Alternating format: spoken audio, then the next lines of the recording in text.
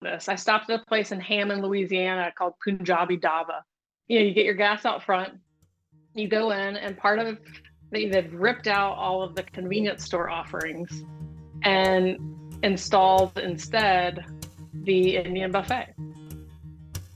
Hey y'all, I'm Tommy Tomlinson, and from WFAE in Charlotte, this is SouthBound. Conversations with people from all walks of life about how the South shapes who they are and what they do. One of the many charms of the South is the moment when you walk into a random gas station and walk out with a box of the best fried chicken you've ever had in your life. Our gas station food is a point of pride, a method of filling up not just your tank, but your belly and your soul. Photographer Kate Medley spent portions of the past 10 years roaming the South in search of great food at gas stations and general stores. Her photos are compiled in a new book called Thank You, Please Come Again, published by the website The Bitter Southerner. Kate found a lot more than fried chicken out on the road. In fact, what she found was a Southern melting pot, immigrants from all over the world who carry on their traditions in the back of a Texaco somewhere. The pictures she took will help you understand not just what America and the South look like now, but what it tastes like. This book will make your mouth water. You might want to grab a snack before we dive in. Here's our conversation. In the preface to this book, you talk about visiting a gas station over in Hillsborough, North Carolina. Was that sort of the genesis of this book? It was, Tommy. So when you're driving north out of Hillsborough, you'll come upon these hand-painted signs on the side of the road that are advertising things like fresh vegetables, organic meat, jams, jellies, hoop cheese. And as you pull into the gravel lot of the farm and garden, you walk in, you pull open the door, and you hear that bell jingle. And inside, you see not only all of those things as advertised on the side of the road, but you also see starter plants for your farm, some hot foods for sale. And you see a cross-section of people from Orange County, North Carolina that span all ages, all backgrounds, socioeconomic status. And so it was this confluence of people and culture and retail that really got me excited about sort of exploring the communities that we live in by way of these spaces. So once you decided to do that, how did you go about kind of making a list, or did you make a list, or did you just kind of drive around? I just got in the car. In truth, it was a combination of I got in the car and I was on my way to somewhere else. And, a lot of these places, I found myself sort of abruptly braking, turning around, being late to wherever I was going because I just felt compelled to see what was inside. These places to me hold a lot of mystery. And so I wanted to see who was behind the counter and what they were selling and who was there. And as my project continued over the years, I started getting recommendations from friends and colleagues. And so now I have this vast and disorganized spreadsheet of hundreds of places around the South. And so as I've traveled in recent years, it's really become a mix of places that I've happened upon on the way to somewhere else, mixed with places that my third cousin told me you can't miss when you're driving through the panhandle of Florida. You mentioned the mystery of these places. Tell me what you mean by that. You open the door to these places and you don't know what you're going to find inside. You don't know if it is going to be a place that is welcoming to you, that is hospitable, that is dangerous. And in this respect, I think these places are truly a microcosm of the South. The good, the bad, and the ugly. And I became really intrigued by that. You walk into some of these places and you can't help but feel sort of a long history of the South there. The tone of the space and the people as you walk in the door can tell you a lot about where you are. One of the things I thought about in terms of, the logistics of how you did this book was that a lot of these places are in small towns and they probably don't see a whole lot of strangers. And I wonder what that was like for you, kind of approaching people saying, I want to take pictures of this place for a book, maybe. What were the reactions like when you were trying to sort of sell yourself as somebody to be a photographer there? Honestly, the reaction from the proprietors of these places was all over the map. There was a guy down in Cameron, North Carolina, of South Asian descent who was very welcoming to me. And as I explained the premise of the book, he said, do whatever you need. I'm here for you. Do your pictures. And so I did. And he sort of watched me for a while. It's this great convenience store at gas station that in the back has pool tables and a few slot machines. He sort of watched me do my work. And then he paused and he said, do you really think that this is interesting to people? And I said, I did. And as I asked him, what is this place like on a Friday night? It was clear that, this was the gathering place for that, at least that side of Cameron, that people lit up those pool tables on a Friday night. Some people like him maybe were a little confused as to, they couldn't see, they were too in the middle of it to see what was interesting to me as an outsider. In other communities, Tommy, I very much was an outsider. I'm originally from Mississippi and did a lot of work in Mississippi for this book. And in some communities in the Mississippi Delta, for instance, that are, all Black communities, when I come into that gas station, even as a shopper, as a customer, as an outsider to that community, I was putting them a little on edge. And so I tried to be sensitive to that. And so there were a lot of places that I went to, and either the people were very straightforward with me that they were not interested in being part of it. We didn't even get that far, and I sensed their apprehension with me being there. They're in my memory, but they're not in my book.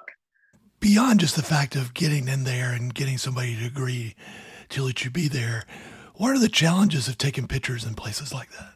That's a good question. I think first and foremost, the challenge is that most people who are coming through these gas stations, they are on their way somewhere. They're stopping because they need to get gas and they need to get going. And they were they were not stopping to be photographed. They were not stopping to model for me. And I was not they're not dressed up, right? They were definitely not dressed up. And I was not asking people to model for me, but it was for some sort of an abrupt proposition that they be photographed while passing through the gas station. A lot of these places, by their very nature, are sort of liminal spaces in that they are constantly changing to serve the needs of their community. So I started this project about 10 years ago, when I would return over the years to revisit some of these spaces. They may have changed business concepts entirely, or the building may no longer be there. So that, again, that's just sort of the nature of the business. These places, they fight to survive, but in order to survive, they have to be flexible to serve the needs of their patrons. And as that community shifts, as the populations who live there change, the business changes.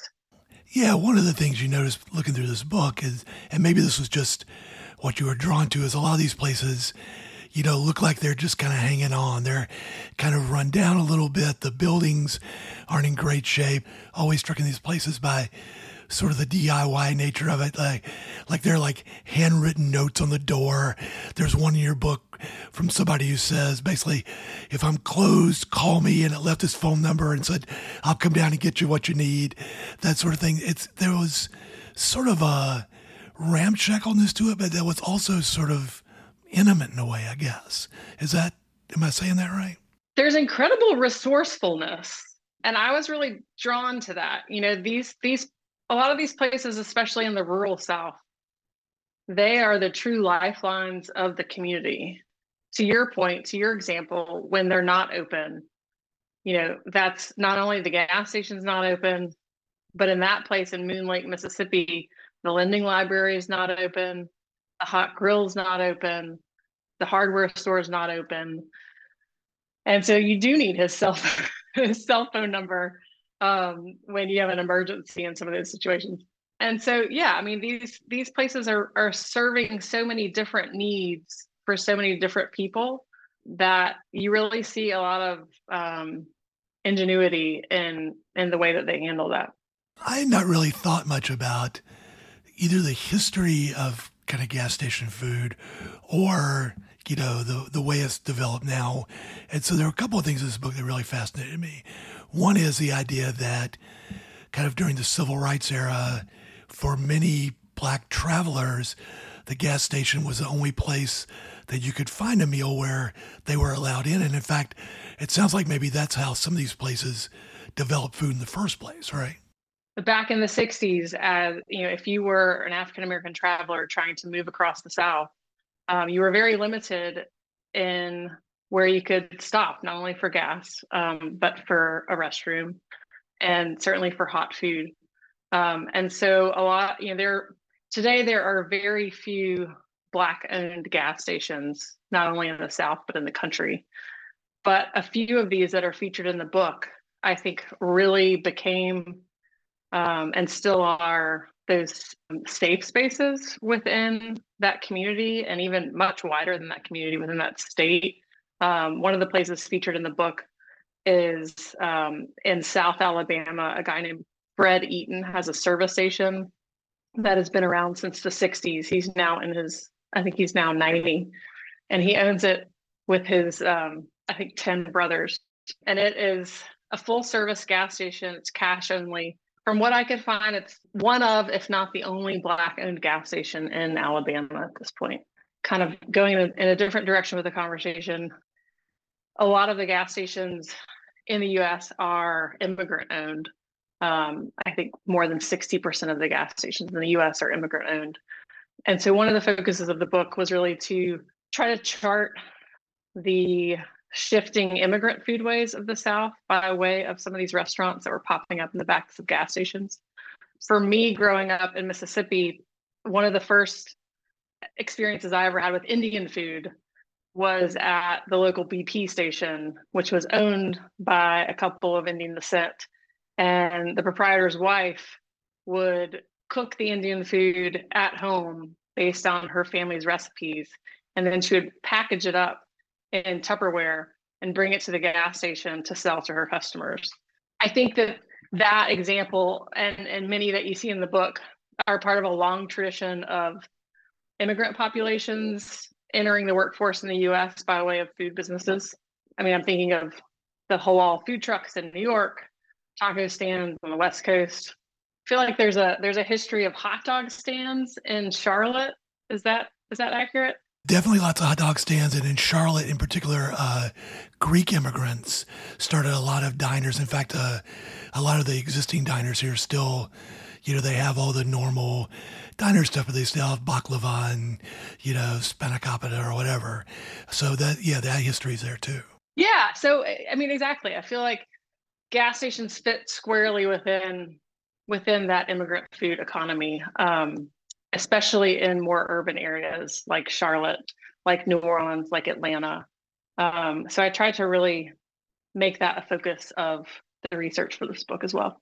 There are all these like intersecting worlds that I know or knew very little about. Like you mentioned somewhere in there that a lot of the Indian food places at gas stations are there because there are so many truck drivers who originate in India, which is something I had no idea about.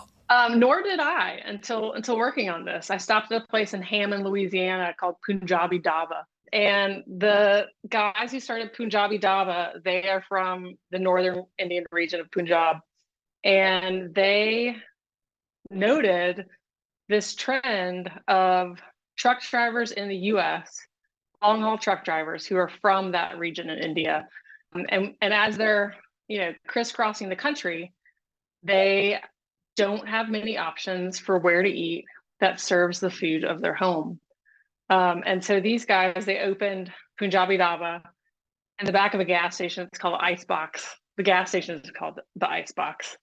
And it's at the intersection of Interstates 55 and 12. So these, crucial arteries within our country.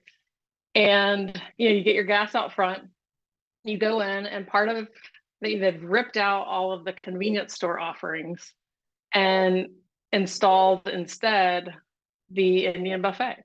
These guys, they found so much success in their restaurant that they are moving it out of the gas station into a standalone and putting the convenience store offerings back into the gas station. Because the proprietor told me that he said rich people won't eat in a gas station. Did you find much sort of cross-cultural stuff going on there in those type of places where, people who might not have ever gone in to an Indian restaurant might try something because it's there in the gas station and find that, hey, I like Indian food after all?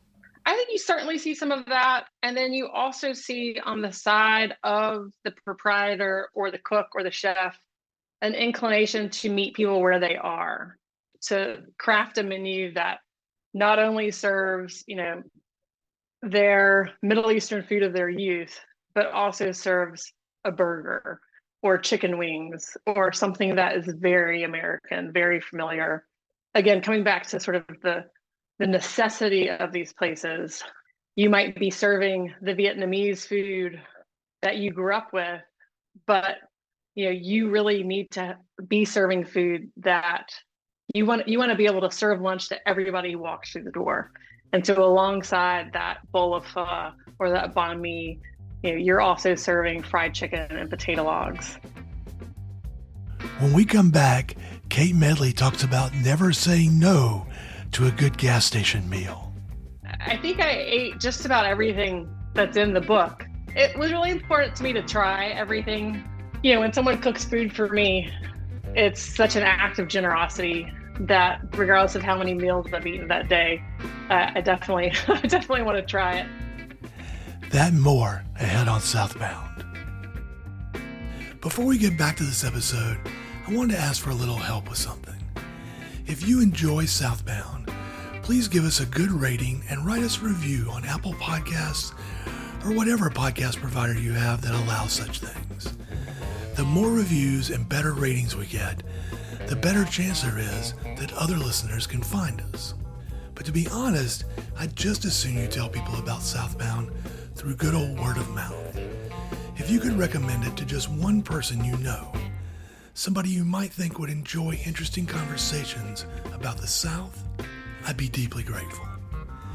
If you have any thoughts about the show, guests to recommend, or anything that you think might make Southbound better, you can email me at ttomlinson@wfae.org.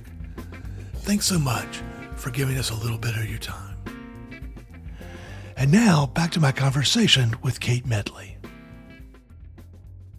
There were many, many things in this book that I immediately wanted to drive to these places and go eat.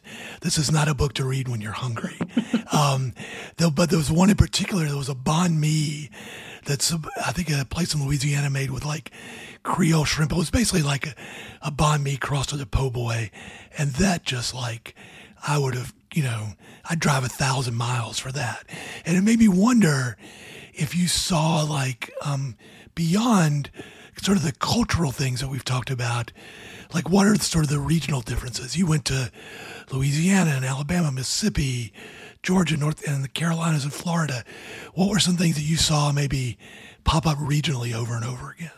Well, for starters, you should drive 1,000 miles and maybe a little bit more to go to Banh Mi Boys right outside of New Orleans, where Peter Wynn is making incredible banh mi's in the back of a Texaco that are a mashup of his family's Vietnamese traditions and his New Orleans upbringing. It is next level.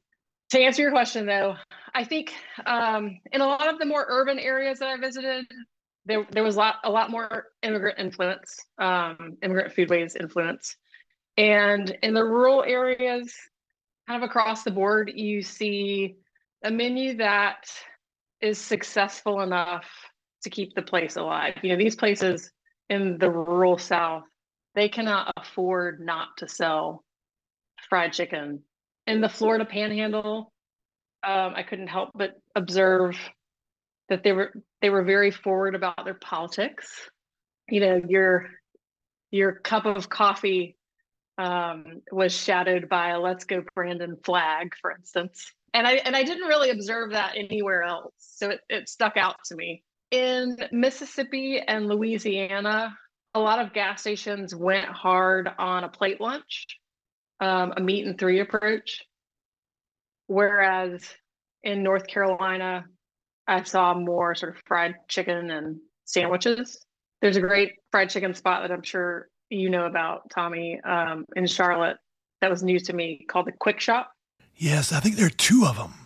Yeah, and they both have incredible fried chicken. That was one of the recommendations that came from many North Carolinians, that this book would not be complete without featuring Marta Miranda's fried chicken at the Quick Shop on the corner of, I think, South Boulevard and East Boulevard. That's exactly right. You got it. I wanted to ask also, I don't remember if you mentioned this by name in the book, but I saw in a couple of pictures sort of what I've always thought is the Mississippi delicacy of chicken on a stick. You've, I'm sure, been to this place in Oxford, Mississippi, that the Four Corners Chevron, that is well known for their chicken on a stick. The guy who runs the place, he challenged me to come back at 2 a.m. on a Friday night when the bar is let out. And he swore that he has hundreds of people who line up at that hour. That is by far his busiest hour of the week. So as you described, they ain't making many salads in these places. And you drove around for years and years going to these places. Did you have to sort of like watch yourself day by day in terms of like your intake? A lot of people ask me, did you actually eat this food? And I did. I think I ate just about everything that's in the book. It was really important to me to try everything. When someone cooks food for me, it's such an act of generosity that regardless of how many meals I've eaten that day, I definitely want to try it. I definitely overindulged, but I'm living to tell the tale so far. If you could put together like a dream plate of the stuff that you encountered on the way, what would be on it? Yeah, let's go. Okay. I already mentioned the banh mi's in New Orleans. I would also bring in Abash al-Shari. He's an Iraqi refugee in New Orleans serving Middle Eastern food. There is a woman in Greensboro, North Carolina. Her name is Batour Sissi. She is selling Senegalese food out of the back of a Circle K. Would definitely have some of her jollof rice on that plate. The plate would be incomplete without a little bit of fried chicken, I gotta say. But it would be one of these plates that like has many layers. It would be piled high. There's all these sort of old sayings about when you go into a small town diner, if you see like cop cars there, you know it's good. Or if there's an old timey calendar hanging on the wall or whatever. Were you able to figure out any clues, like when you pulled up to a place where you thought, oh, this has a chance to be pretty good? I think I did, but I've never tried to articulate it. I definitely honed in on not necessarily places that were independently owned, because most of these places are affiliated with a major oil company. So, you see the big BP sign or the Texaco sign, and then you sort of have to look past that to the next layer of ownership. So I was often looking for some human touch, whether, we first started this conversation talking about hand-painted signs on the side of the road. A lot of these places I would go into, I don't have a like perfect batting average. I would go into a lot of these places and I would glance around, buy a bottle of water and hit the road. It wasn't quite the ticket. But, some of these places you go in and you immediately see a basket beside the cash register that has slices of homemade pound cake. Again, looking for some sort of human touch that tells me, this place wasn't designed by a marketing team at world headquarters. This place was designed by an individual who lives in Cameron, North Carolina. Whether, again, that is, a handwritten menu, imperfect touches, I think I was often looking for. I have to ask about one picture in particular in the book. There's a photo of a guy at a place down in Florida, and he's standing in front of a freezer, and he's holding a gigantic gator head, and then there's like 3 more gator heads on top of the freezer. What the hell was going on there? I fought to get that picture into the book, Tommy. That is at JR's Osceola River store in the Panhandle of Florida. They are right on, I guess it's the Osceola River. And so he not only goes alligator hunting each year, but I think he leads people on alligator hunts along that river. And he runs this gas station, which has a restaurant attached to it where they sell various gator offerings. And he was insistent that I come back in the right season so that I could try them. And then he walked me to this sort of back shed that was a shed only to house freezers. As he opened them, I saw that the freezers were there only to house alligators. And he had, maybe a dozen gators in the back of this gas station that he had brought in that season. So, Kate, I want to go all the way back into how all this started. You mentioned, I think somewhere in the book, maybe in the acknowledgments, you thanked your dad for always pulling over when you wanted to take a picture. So it sounds like taking pictures was something you've done since you were very little. Is that right? It's something I became interested in high school. I took a color photography class at the local college, Millsaps College. The teacher told us that we could photograph anything we wanted as long as it wasn't cemeteries or cats. I didn't have a car at the time, and so my dad would drive me around the outskirts of our town. I think much in the vein of what I imagined to be Mississippi's Eudora Welty. We would, sort of amble along these country roads, and he told me, tell me when to stop. It didn't really stick out to me at the time, I don't think, but it really has inspired certainly the way I approach this book. But even more so, I think the way that I approach traveling around the South. I work in photography and journalism because it gives me reason and excuse to make some of these stops and to meet some of these people, to go into some of these places, to ask these people to share parts of their lives with me. I find it the greatest honor to have it as my job, to document the stories of these people, these communities, these cultures, these lifestyles that are not my own, and to have people welcome me in to do that. You have, as a freelancer, you have other assignments that are extremely different from this one.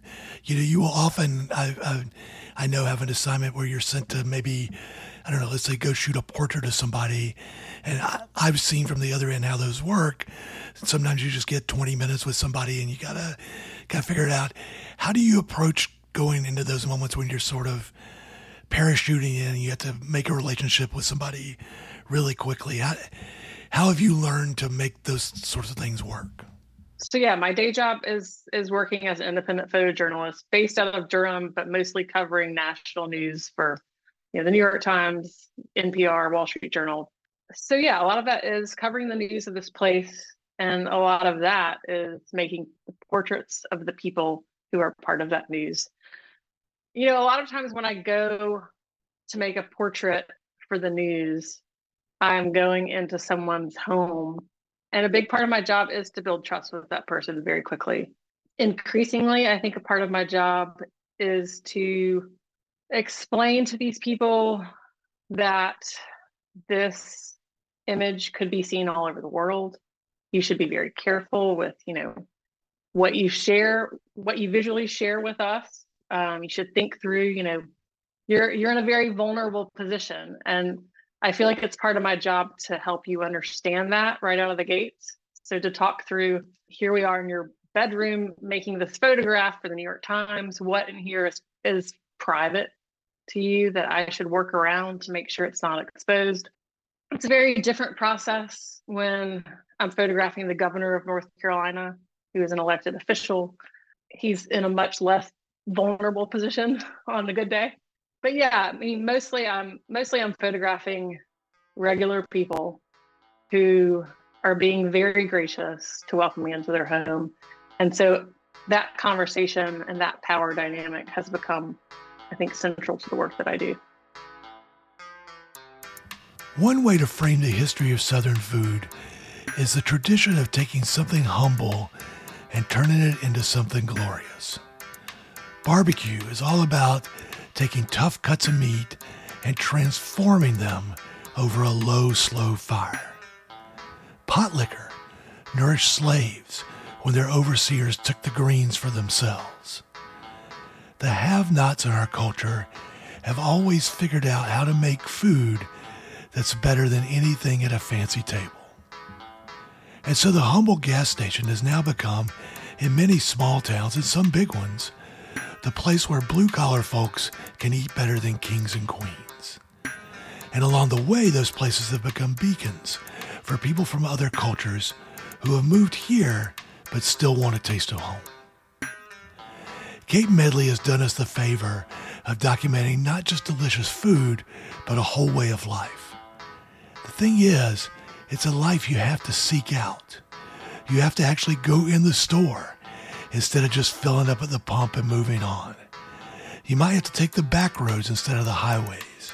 It takes time and effort, but the reward is a key to heaven's buffet.